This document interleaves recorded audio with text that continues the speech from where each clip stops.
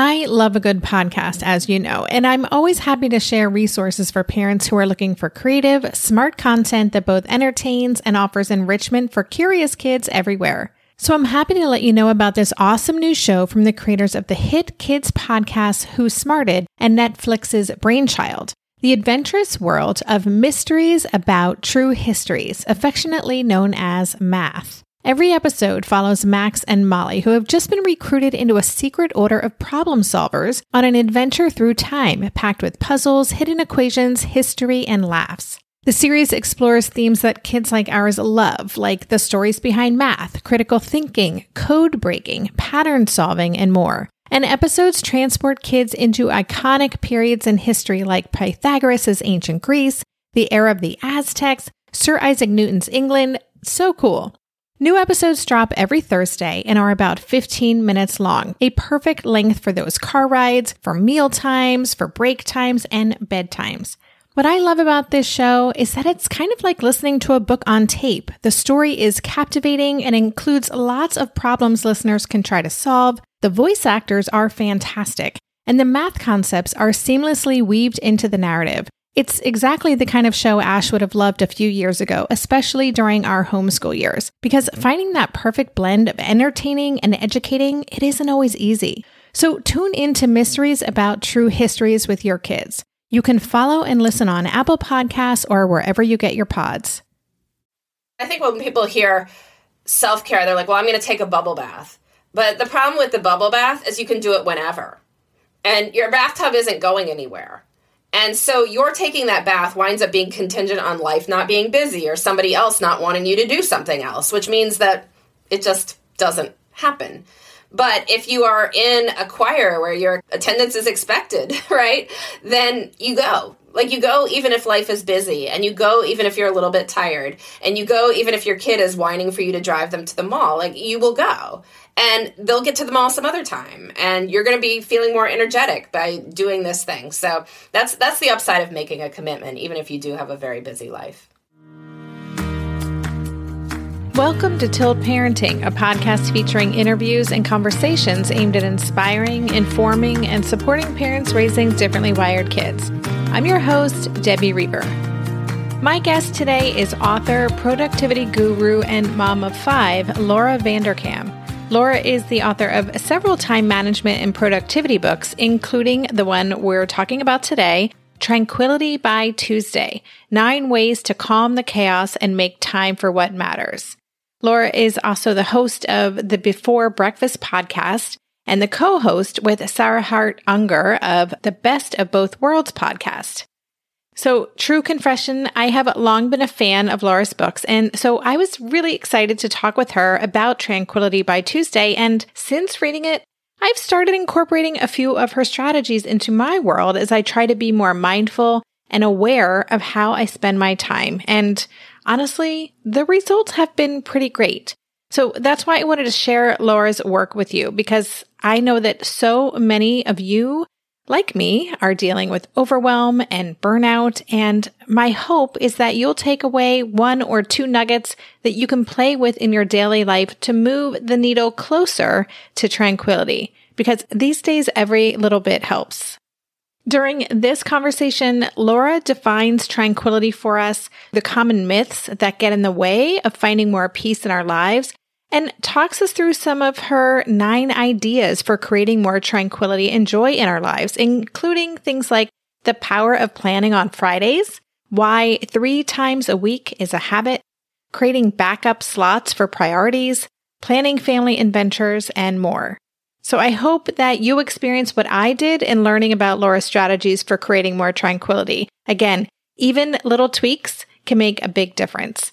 And when you're raising a differently wired child, bringing more tranquility into our lives can truly benefit our whole family dynamic. Thanks so much. And now, here is my conversation with Laura.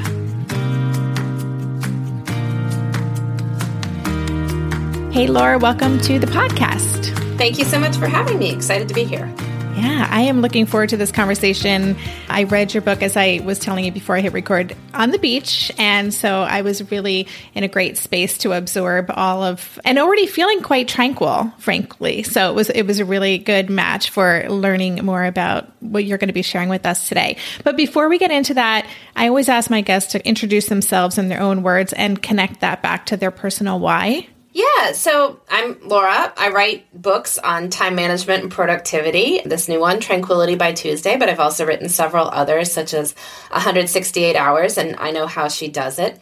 I'm also raising 5 kids, so experiencing the fun of parenting children who are all very different from each other, which is, fun to figure out as they get bigger and see where their personalities develop. Just a constant, like a detective case, how do I work with this particular one, and how do I work with this one? And I'm not sure I've entirely figured that out, but keep working at it. And of course, having this professional work that I enjoy doing, because I love talking about issues of time and how I spend it, and then also figuring out how to manage my own time as I run a household of 7 people. That's my why. Like, I want people to feel like they can do things that have an impact professionally and also really enjoy their family life as well. And I know that sometimes it can feel challenging, but I think that in the 168 hours we have each week, we can make space for everything that matters to us. Yeah, I love that. And I think that's why your overall message and this book in particular is so important for my community. First of all, I have 1 child. So the whole time I'm reading your book, I'm like, oh my gosh, this woman has so much credibility because you really are in it. And I love that. But I also just love the positivity. I mean, one of my bigger goals is to help parents find confidence and joy and peace in raising their kids. And so again, just really resonated with me, and I'm excited to share your message. So can you tell us about the book we're talking about today, Tranquility by Tuesday? What was that spark that made you say, I have to write this book? Yeah, so Tranquility by Tuesday came out of the realization that as I've given all sorts of people time management advice over the years, people in all different walks of life, a lot of it boiled down to the same ideas. I found myself giving similar advice even to people whose lives were wildly different.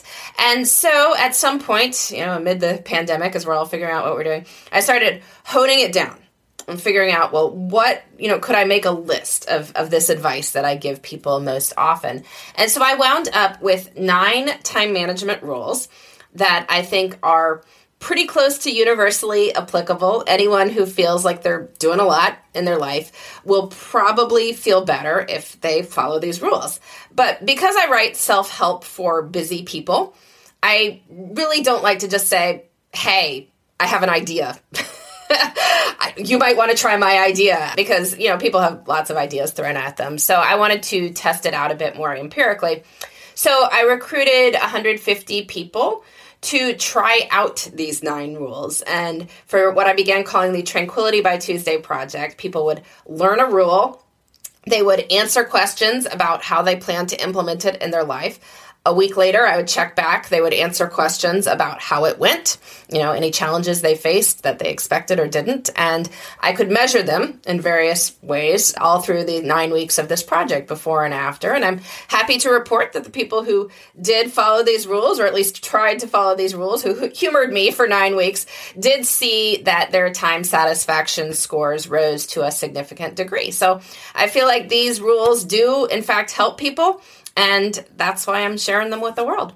Yeah, I love that you took this research approach to it. I really appreciate it. So for every rule you share, you give feedback, specific feedback, why this worked, how it changed, how it impacted different people. And I just, as a research kind of geek, I like to go down the rabbit hole. I really appreciated all the kind of data that you included. But before we get into talking about some of the rules, there are a couple concepts. I would love to even hear your definition of the word tranquility, because that might be interpreted as something completely different for everybody listening. Yeah, and tranquility is kind of a tricky word. And I will admit that I first chose Tuesday. As I was coming up with the title, I first chose Tuesday because to me, Tuesday has always been the most normal day of the week. Like Monday has its own baggage of starting the week. Friday, we're always like, thank goodness it's Friday. Weekends are different from weekdays. So I guess looking at that, it could have been wellness by Wednesday or thriving by Thursday, but we wound up with tranquility by Tuesday. Tranquility, looking it up in the dictionary, the various synonyms are things like serenity. And they kind of have this context of almost being up on the mountaintop and, in their silent retreat. So I first was thinking, I'm like, that doesn't really work, does it? But then I thought about some other definitions. If you think about like the famous serenity prayer that recovering alcoholics pray, it's not about like, life is going great, right? Everything's working. It's about finding peace in the middle of life that is challenging, crazy, hectic, occasionally chaotic, and saying, can I still find calm in the midst of all that? And I think many busy people, particularly if you are raising children, managing family life, we always say these phrases to ourselves like, oh, well, next week when life is less busy, I'll do this, or next month when things calm down, or maybe after the holidays when things are calm, then I'll get to that. It's not going to happen. Like, life is not going to be less busy next week. So we need to find ways to achieve whatever calm, whatever orderly way we can have a sustainable, joyful life right now, even in the midst of all the chaos. So these rules are aimed at allowing us to do that.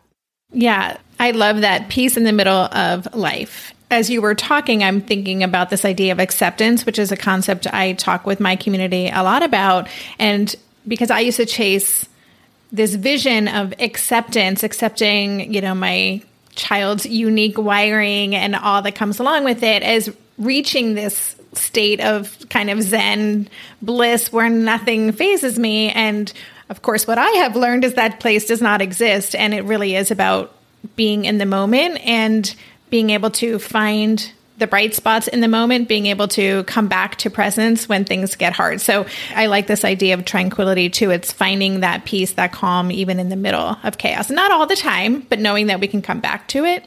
I'd also love to just briefly touch upon the concept of time. So again, you mentioned your book, 168 Hours, You Have More Time Than You Think, which I read, back when it came out.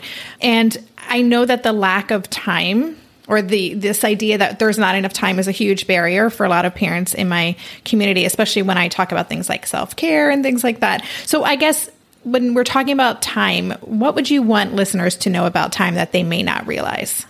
Well, for starters, that there are 168 hours in a week. That's a number that a lot of people do not know, which is interesting because many people will say 24/7. And yet multiplying it through, I guess, is one extra step that we don't do. But it's an important number because it tends to show us that time is a bit more abundant than when we are looking at it from just a 24-hour perspective. Like, things don't have to happen daily, nor do they have to happen at the same time every day in order to count in our lives. So oftentimes if people are thinking about something like, exercise, and like, I need to go to the gym, but they're like, but wait, I can't go to the gym for an hour every day at, 7 a.m. or 7 p.m. or at lunch or whatever it is. I can't do it every day. And then you talk yourself out of it because, there isn't a perfect time that works every single day. But if you accept that things just have to happen a couple times a week, in many cases, well, then that's a different story. That's like, well, maybe one morning, I go work out, and maybe one night after work or after family responsibilities, I can trade off with my partner if I have one, and maybe just do something on the weekend. And it's like, hey, you exercise 3 times a week, which is a reasonable amount. So I just think thinking in terms of 168 hours in a week allows us to look at our lives more holistically and often more compassionately. And so that's something I would really stress people start to thinking about. Yeah, I love that. And just to touch upon what you mentioned, 3 days a week, that's actually one of your rules. 3 times a week is a habit. And I really appreciated that because I think we do live kind of in an all or nothing culture in so many ways. And there's so much messaging, like it takes 30 days to build a habit and you have to do it every day. And so even just having you say, actually 3 days, and you show us how we can kind of squeeze something in 3 days or find the time, and that it doesn't have to be at the same time. And that just felt very freeing to read that, Yeah. I'm a big fan of sustainability over intensity. And because my experience is that intensity is, by its nature, hard to sustain. Those words are kind of opposites. And so we're better off finding things that we can stick with for the long run. And the funny part about that is with the 30-day challenges or the daily habits or whatever, is oftentimes when people will tell you that they have a daily habit, they don't. They do it Monday through Friday, but that is not daily. That's 5 times a week, right? And so, and if people don't do it on holidays or vacations or if they're sick or whatever else, like then the number starts getting a lot closer to 3 times a week anyway. And so why not just accept that from the get-go? Like we are aiming for 3 times a week for many things. Not everything, you should probably brush your teeth more often than 3 times a week. But a lot of habits can become part of our identities as long as we are doing them regularly. And I think 3 times a week is a defensible mark for regularly. It's also very doable because often when people think about the things that they would like to have be part of their lives, be it practicing a musical instrument or, like I said, going to the gym or having family meals, they feel like they're never doing these things, but they look back over the past few weeks and find that maybe they are doing them sometimes. They're just doing them not as much as they want. But not as much as I want is a very different story from none. And if you see that, well, hey, we do generally eat together once or twice a week, I was like, well, can you get to 3? That's a very different question than can we all sit down at 6 p.m. Monday through Friday to a fully cooked dinner? That's not the question. The question is, can we add one more time that we're eating together as a family? And then, hey, you're the kind of family who eats meals together, which is pretty exciting. Yeah, and it's non-judgmental and it's also self-compassionate. So I really just appreciate that reframe. We'll be right back after this quick break. This year, I've been working on becoming more attuned to my body, and so I'm starting to really recognize how periodic spikes in anxiety or disruptions to my routines can seriously throw my whole system off. And as I've been traveling a ton this past month, which is both disruptive and somewhat stressful, I'm especially glad that I have the extra support of Synbiotic Plus, a 3-in-1 supplement from Ritual with clinically studied prebiotics, probiotics, and a postbiotic to support a balanced gut microbiome. Synbiotic Plus provides fuel to the cells that make up the gut lining to support a healthy gut barrier. And it comes in this very cool minty delayed release capsule, which was specifically designed to help survive the harsh conditions of the upper GI tract for delivery to the colon. The bonus is that the capsules don't need to be refrigerated, so I can easily bring them with me in my carry-on. On a personal level, I love that Ritual is committed to sustainability. They're a female-founded B Corp, meaning they are holding themselves accountable long-term to not only think about their company's financial health, but also the health of people and our planet. There's no more shame in your gut game. Synbiotic Plus and Ritual are here to celebrate, not hide your insides. Get 25% off your first month for a limited time at ritual.com/tilt. Start Ritual or add Synbiotic Plus to your subscription today. That's ritual.com/tilt for 25% off.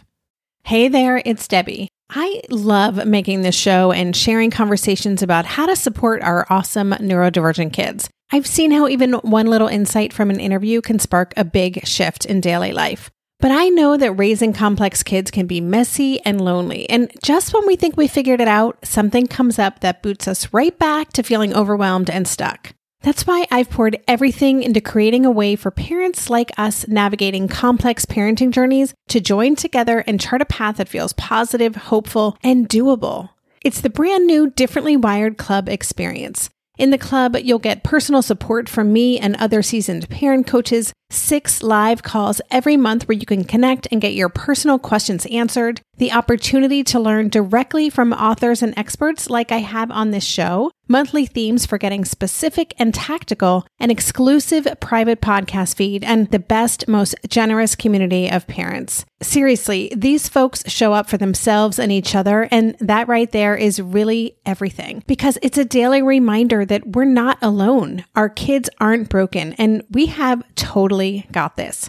The recently rebooted Differently Wired Club is on a brand new platform with its very own iOS and Android app. It is such a great space. However you learn, whatever your style, no matter the ages, genders, and neurodivergent profile of your children, the Differently Wired Club can help you cultivate the positive shifts you're hoping for. Join us today by going to tiltparenting.com/club. That's tiltparenting.com/club. I hope to see you on the inside. I also wanted to just talk about the concept of energy. same question. What do people not know about time? A lot of parents raising differently wired kids may be burned out. They may feel like they're just energetically tapped out from the demands of their kids or absorbing their kids' energy or trying to co-regulate all the time. So what would you want listeners to know about their energy management?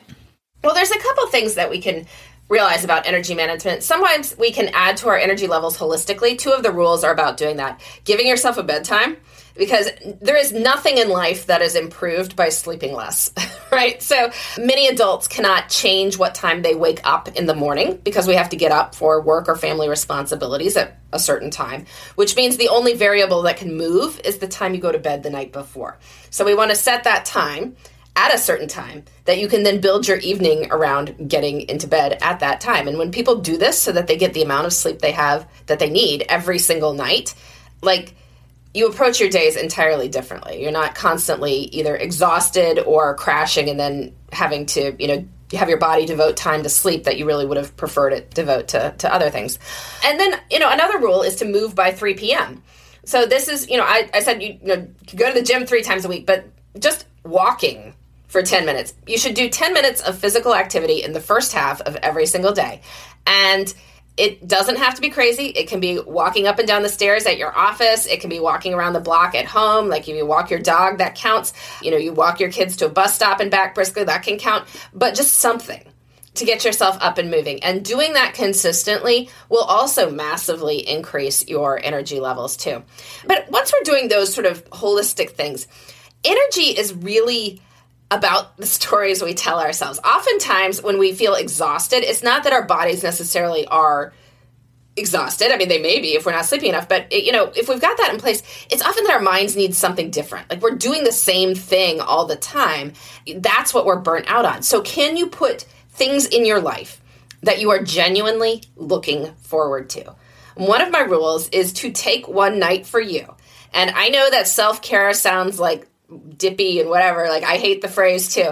So I'm thinking of this as more of like active self-care, like commit to something once a week that is not work and is not your family responsibilities. It is something else. I sing in a choir. I know people who play in like a tennis league, people who volunteer somewhere regularly, like serving in a soup kitchen, every Thursday night, whatever it is.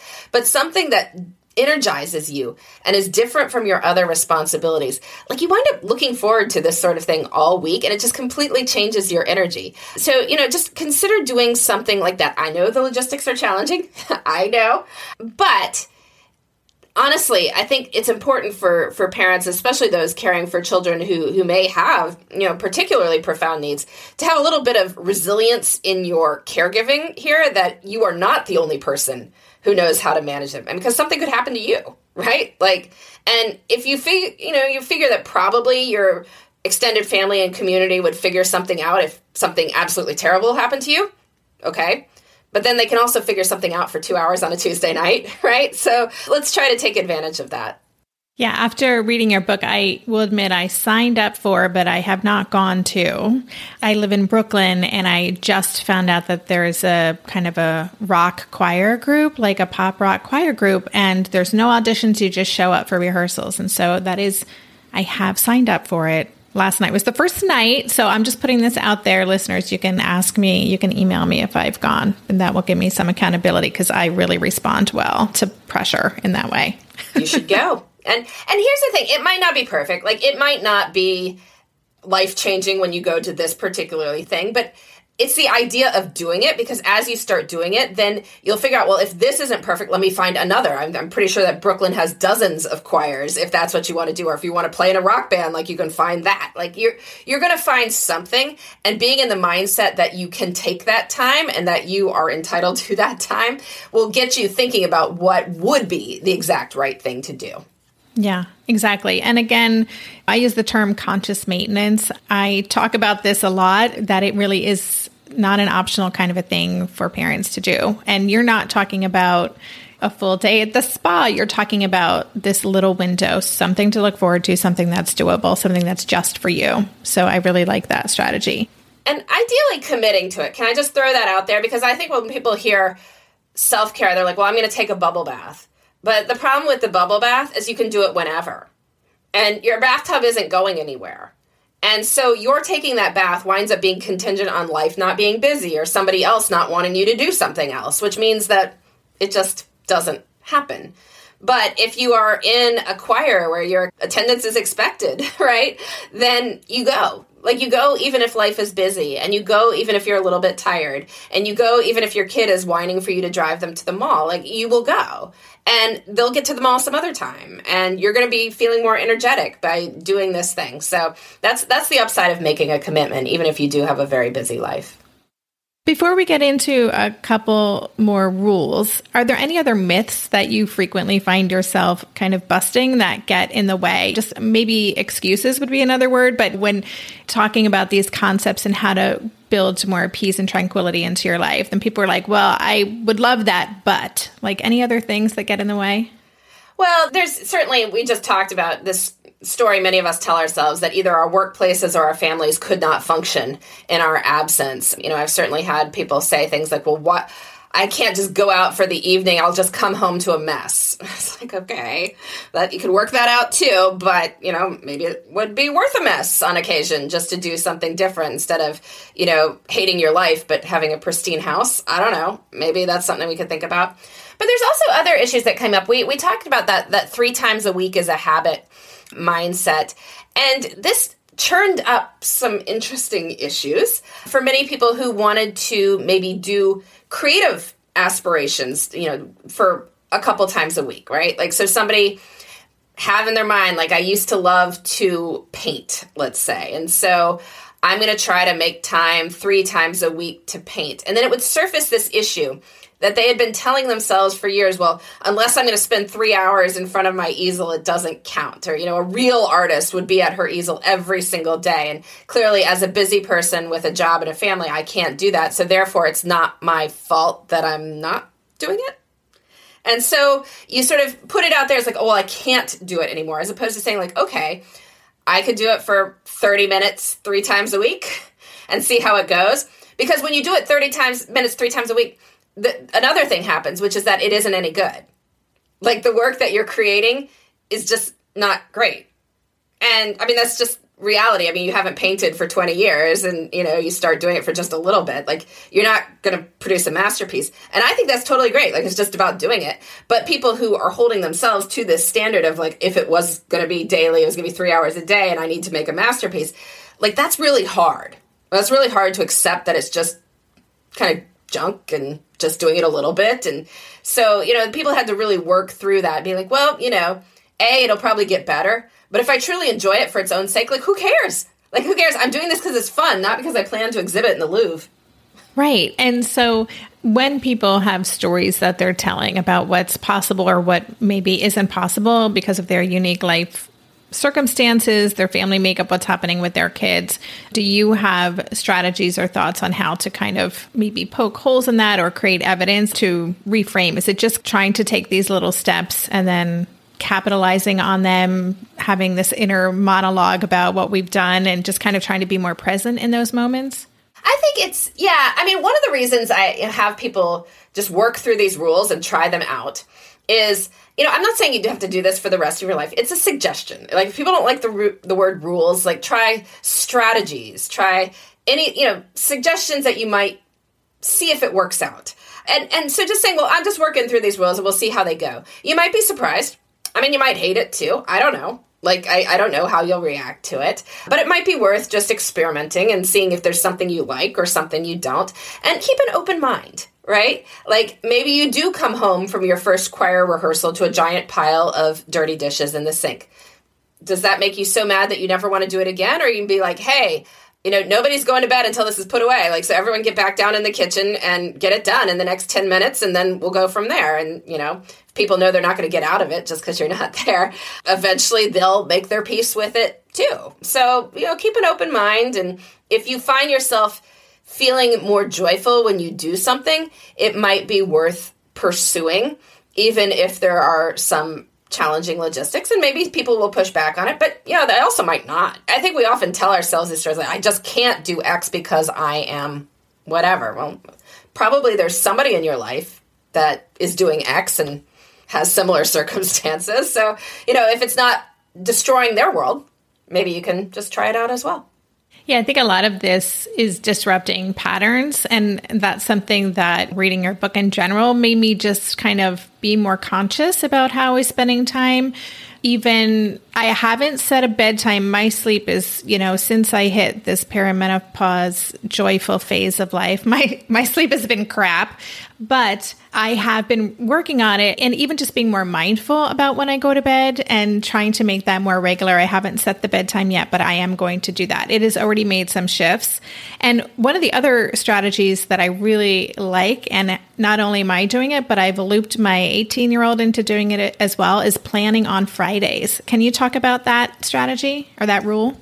Yeah, so this is rule number 2, is to plan on Fridays. And sometimes people, you mentioned the 5 kids, ask me the question of how you do it, and I really hate that question. But if I was going to give an answer, the Friday planning is the crux of it, which is that I take about 20 minutes on Friday at some point to sit down and think about my upcoming week. And I think about, well, what is most important? And what is most important in 3 spheres of life: career, relationships, and self. So these are often steps toward larger goals, or maybe it's something that I already have on the calendar that I want to be aware of and note and make sure I'm fully prepared for and mindful of because I have identified it as a top priority. So after I've done that, then I go through and look, well, what else do I need to do? Like what needs to happen next week? I make sure there are things that I am looking forward to over the course of the next week. And then, see if there's any logistical problems that need to be solved. But by taking a few minutes to focus not just on what's happening, but what's important, I find that things keep moving forward, and I can usually spot large problems ahead of time with enough time to solve them or come up with other solutions that I might think of. So yeah, I suggest people try doing this. Friday is just, everyone needs a designated weekly planning time, because then you get in the habit of having this regular time where you will think about your life. So then you can even start sending notes to yourself at that time. You'll be like, I'm going to think about this then. And then you do think about it then and think if you want to do it or not or whatever. But it also, Friday is a good time because, for starters, many people are not doing much. Like, at least by Friday afternoon, they are sliding into the weekend. It's really hard to start anything new, but you might be willing to think about what future you should be doing. So you turn what might be wasted time into some of your most productive minutes of the week. But beyond that, I think even people who, enjoy their jobs, for instance, a lot of good stuff in their life, they can get sort of a little bit of trepidation towards Sunday night. And people call the Sunday scaries. And what that tends to be is that there's all these projects waiting for you. There's these various problems you have to solve. There's a lot of work coming up, and you don't have a plan to deal with it. And until you have a plan, your brain's going to keep churning through it, thinking about different possibilities. But if you have ended Friday knowing what the plan is for Monday, then you give your brain a chance to just relax, and you might be able to enjoy your weekend more. Yeah, for me, that was the game changer. And in talking with Asher about it as well, and for a lot of our kids, Sundays suck. By Sunday morning, this anxiety and the dread of the coming week or school or whatever is starting to creep in. And so having that conversation on Friday, and we're only a few weeks into it, but the idea is, and what I think is happening is that it is making our weekends more enjoyable, and especially Sunday. And so we can just kind of enjoy the Sunday because we know that we've already planned things out. So I really love that strategy. We'll be right back after this quick break. No one told us the truth about parenthood. Why? This is the podcast everyone needed before they had kids, because now that those little ones are here, there is a lot to unpack. I'm Rachel Shepardota, and I am your host for the podcast No One Told Us, where we tell the truth about parenting and let you in on all the stuff you really should have known about before having kids. I am the founder of Hey Sleepy Baby, but this podcast is so much more than sleep. We'll be diving into all the topics that you really care about and need to know while you do your best job raising those adorable, tiny humans. Our goal is to just make you feel less alone and less overwhelmed. There are so many things that no one tells us before becoming a parent, and I think that we should really pull back the curtain on becoming a first-time or second-time mom or dad to share the good, the bad, and the ugly. We'll have a little education, a little fun, and a whole lot of heart that goes into each and every episode. So join me and our amazing guests each week to hear us talk about what no one told us. Hello, you sentient ball of stardust. My name is Casey Davis. I'm a therapist, and I'm an author of the book How to Keep House While Drowning. where I talk about ways to make it a little bit easier to take care of yourself when you're overwhelmed, stressed, have mental health issues, physical health issues, or maybe you're just in a hard season of life. Maybe you're looking for a place that you can come and listen to some practical advice. This is a podcast for all of the self-help rejects. We're going to talk about skills for survival and self-kindness. And I'm going to leave the pop psychology at the door. I promise not to tell you to meditate or to journal. We're just going to give you some really insightful conversations with hopefully some practical advice. So I don't believe you need to pick yourself up by the bootstraps. I don't want you to just try harder, and I don't believe that laziness exists. So join me over on Struggle Care, where we can find compassionate solutions that help us function a little bit better. One of your rules is one big adventure, one little adventure. So, and we did I'll just say that our family did a little adventure. This past weekend, we went to a park that we hadn't visited called Shirley Chisholm Park. And they have a bike library. So we got some bikes out of the library and we biked around, just beat the rain. But it was just a little outing. We were there for an hour. It was like perfect, new sights, new all the things. And I just loved that morning. So I thought of this rule as we did that. But can you talk about why it's so important for families to have adventures together? Yeah, so this rule is one big adventure, one little adventure. And what that means is each week, do two things that are sort of memorable and out of the ordinary. Big adventure can be just like 3 to 4 hours, think half a weekend day. Little adventure, less than an hour, so doable in a quick morning thing or, even on a lunch break or weekday evening. And the idea is that in adult life, we tend to have our routines and many days look exactly the same. And there's nothing wrong with that. Routines make good choices automatic. So I don't want to disparage routines, but too much routine stacked up means that our brains stop making memories. There's nothing to remember. There's nothing that distinguishes one day from the other. And so these whole years can start to disappear into memory sinkholes. And people always think that time goes faster as you get older. Well, time marches along at the exact same rate all the time. But we were creating more memories when we were, say, age 16 to 25. For most people, that is the height of memory making in their lives. Everything is new, exciting. You're doing stuff you haven't done before. Things are out of your comfort zone. And so your mind is laying down all these memory tracks. So we're not going to relive that, of course. But I find that doing two memorable things a week creates a good balance between everything being routine and this idea of, life being crazy. 2 adventures a week is not going to exhaust or bankrupt anyone, but it is going to stop making time feel always the same. The phrase I use for people is that we don't say, where did the time go, when you remember where the time went, right? So create a memory. That's what people are going to remember, is if you have specific memories. And memories are formed by doing something that is in some way novel or intense.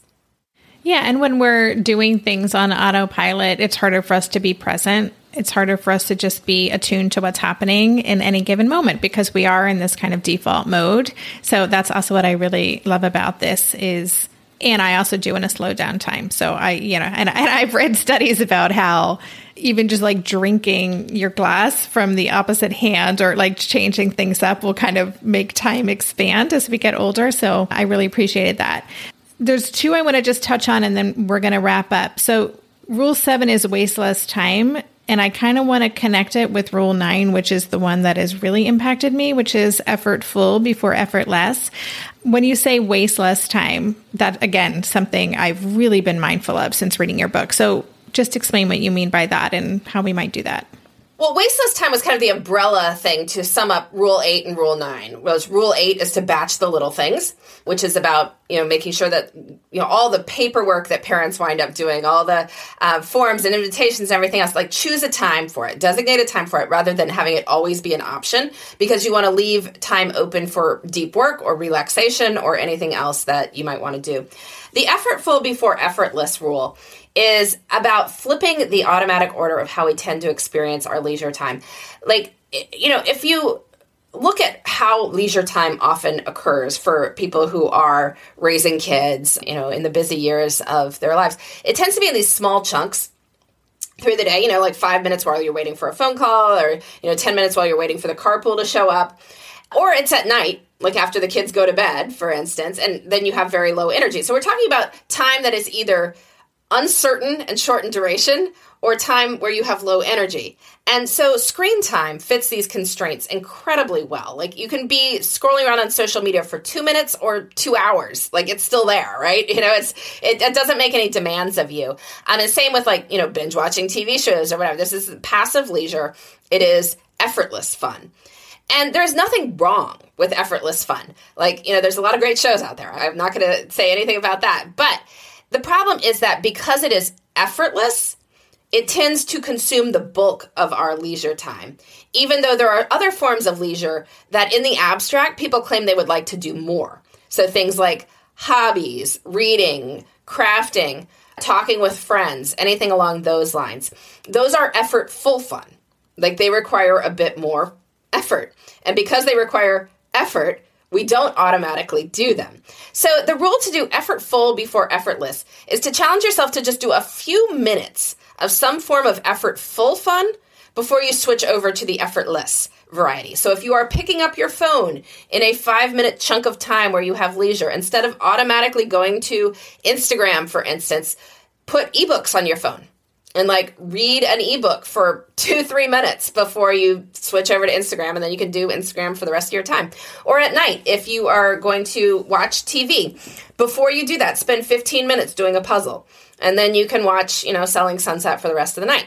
But it's just to flip the automatic order, because it does a couple things. One, often you just keep going with the effortful fun because it is more pleasant than whatever you were going to do on screens. You get into your book, and so you keep reading it. Or, you make progress in your puzzle, and so you just keep doing that rather than, starting to stream something.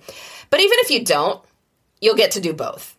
And you will make some space in your life for the kind of leisure that people definitely feel they do not get enough time for. Yeah. And again, this is the one, a lot of them have kind of been playing in the back of my mind, and I'm definitely, again, being more conscious and mindful of certain things. This is the one that for me, because I am so good at time management and multitasking and doing all the things, but I have a stack of books that I just don't ever get to. And so what I've been doing after I clean up, my husband cooks most nights, and then I clean up, and then rather than just sit on the couch, I say, listen, I'm going to go read for a bit. And I have this orange chair that I never used to sit in my bedroom. And I go there with the book and just doing that for a half hour. And then I still get the other time, but I feel so good that I've made progress, or that I've attended to this other need that I have that I most of the time ignore. So I really loved that strategy. Oh, good. Well, I'm glad you're making more time for your reading then. That's wonderful. I'm glad to find that. So am I. Thank you for that, Laura. So before we say goodbye, I just want to know, again, I know that so many of my listeners are on the brink of burnout, or maybe are in burnout. They're just feeling overwhelmed. And how do I manage all of this? And any kind of last thought, word of wisdom about why this is so important, or how this doesn't have to be a huge thing, how we can kind of even make a change with making some little tweak, some words of inspiration there. Yeah, well, I'm really coming to see it. I think the opposite of burnout isn't doing nothing. It's engagement. It's engagement with life and finding something that you are genuinely looking forward to, that feels energizing to you. And it might take a little bit of effort to think about what that is, or maybe but maybe you don't. But it's worth trying to even just change an hour a week. If you can, find 1 hour in the week that you are genuinely looking forward to, that can change the entire experience of time. And then once you start making space for that in your life, you are going to be motivated to try to scale it up a little bit, because it's just going to feel so different. So it is totally fine to start small. I always say, people who read my books, they're not dysfunctional people sitting on the couch midst of disaster. They're functional people. They get stuff done. They get people where they need to go. It's just they don't want life to feel like a slog. They want things that make life feel better. And it's fine to take daily steps. I don't want to change your whole life. I want to change some of the ways you spend your hours on an average Tuesday. And if I can convince you to make these little tweaks, like doing the effortful fun before effortless fun, or going for a walk in the first half of the day, or getting enough sleep, or maybe planning in a little adventure for Tuesday evening, I think your experience of a Tuesday is going to be entirely different. And since our lives are truly lived in Tuesdays, that's how we change our lives. Yeah, that's great. Thank you. Thank you so much. And listeners, I will have links in the show notes for Laura's book and books, various books, if you want to check those out. The book, again, is Tranquility by Tuesday. The subtitle is 9 Ways to Calm the Chaos and Make Time for What Matters. And I would love to hear from you about what resonated and if you make a commitment to that 1 hour. I love this idea that 1 hour out of the 168, just 1 hour can make a big difference. I believe that. I've experienced it. And I really encourage listeners to play with the concepts in your book. So thank you so much for everything that you shared today, Laura. It was just lovely to chat with you. Thank you so much for having me. I really appreciate it. You've been listening to the Tilt Parenting Podcast. To go deeper into this episode, visit the extensive show notes page. For every episode, there's a dedicated page on my website with links to all the resources mentioned, a full transcript, and a podcast player with key takeaways marked so you can easily go back and re-listen to the sections you're most interested in. Just go to tiltparenting.com/podcast and select this episode. The Tilt Parenting Podcast is hosted by me, Debbie Reber, author of the book Differently Wired and the founder of Tilt Parenting. This episode was edited by Andrea Curtis Amasquita, and show notes were put together by myself, Andrea, and Lindsay McFadden. If you get a lot out of this podcast and want to help cover the cost of its production, please consider joining my Patreon campaign. On Patreon, you can sign up to make a small monthly contribution, as little as $2 a month, and it's super easy to sign up. Just go to patreon.com/tiltparenting to learn more, or click on the Patreon link on any show notes page. To follow Tilt Parenting on social media, go to @TiltParenting on Instagram and Twitter and on Facebook. Lastly, please help this podcast stay visible and easily found by the listeners who need it by subscribing and leaving a rating or a review on Apple Podcasts or wherever you listen to podcasts. Thank you so much. And that's all for this week. Stay safe, stay well, and take good care. And for more information about this podcast or any of the resources that Tilt offers, visit tiltparenting.com.